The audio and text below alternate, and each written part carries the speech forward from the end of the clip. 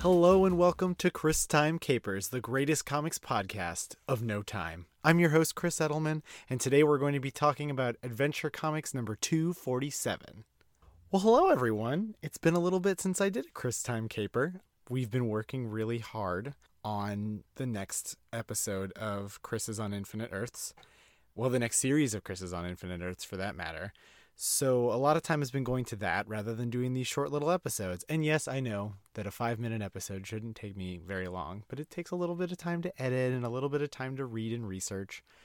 So I'm just making excuses. Well, did everybody have a good week? Well, a good few weeks. If you missed it, I guest starred on Multiversal Q's episode 150 Extravaganza. You can find me in the episode 3 of episode 150. Yeah, good job, Luke. You did some fun numbering with that one.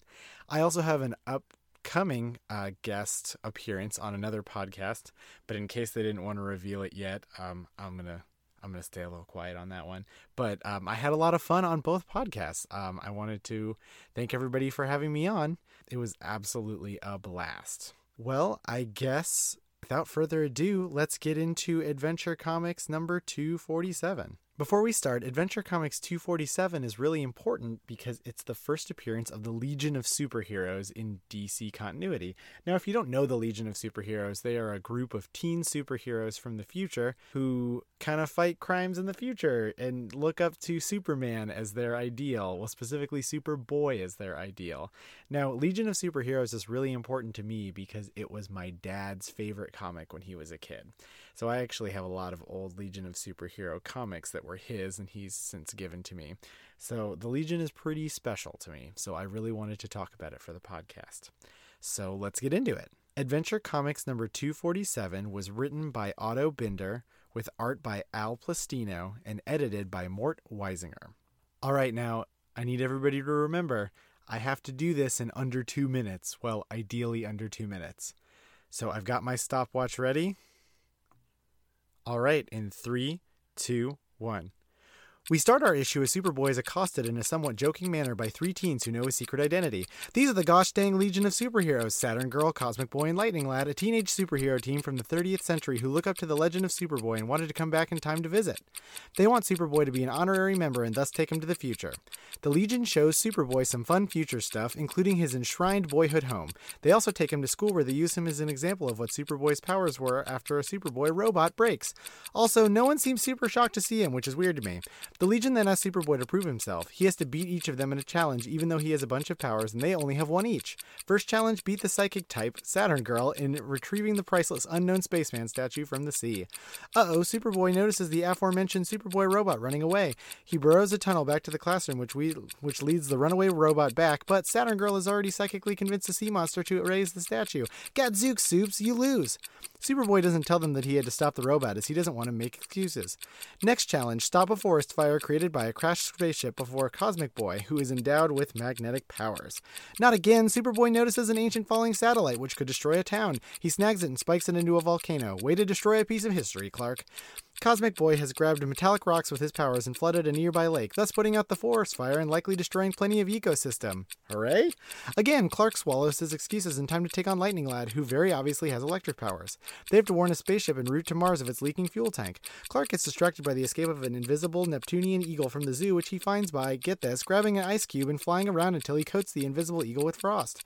Lightning Lad makes a big sky message with lightning, I guess, to warn the spaceship. Well, Clark's a big failure, so the Legion say he can't join. He is very sad, but grins through his inner turmoil, ready to head back to the 20th century as a big old failure. Well, it turns out they were just hazing him like jerks. Saturn Girl commanded the robot to escape, Cosmic Boy grabbed the satellite out of orbit, and Lightning Lad blew a hole in the zoo for the eagle to escape. Superboy is a member. Well, before he goes home, he fixes the South Pole City's broken atomic heat lamp tower using a big magnetic meteor to raise the tower, and salt to seed the clouds with heat lightning, something that is honestly so ridiculous I nearly put down the comic. And then guessing that Saturn Girl wondered why he did it that way. Why? To duplicate their powers of magnetism, electric manipulation, and mind reading? Okay, that last one is a stretch. Superboy returns home and tells his pa, who is completely unfazed by his trip, future teens are jerks! Whew. Well, guys, I did not succeed on that one. That was 2 minutes and 23 seconds. Oh, that was 23 seconds over what I wanted to. Well, honestly, this comic was pretty packed. So even though I tried to summarize it very, very shortly, I still wanted to make this podcast somewhat entertaining. So unfortunately, I did not meet my 2-minute mark. You can all send me hate mail if you prefer. But we'll work at it, and next time, maybe I will keep to that under 2 minutes. This was a pretty packed comic, as I said earlier. Sorry to let you all down. Well, anyway, that's the end of the show. You can find me on Twitter at Strictly Worse, or you can follow the podcast that this is this little spinoff of at Chris's Pod, which is the Twitter for Chris's on Infinite Earths, which is the podcast that I do with my wife, Christina, where we talk about comic book events. If you would like to follow us on Facebook, we're at Chris's Pod on Facebook as well. And you can email us on chrisisoninfiniteearths@gmail.com.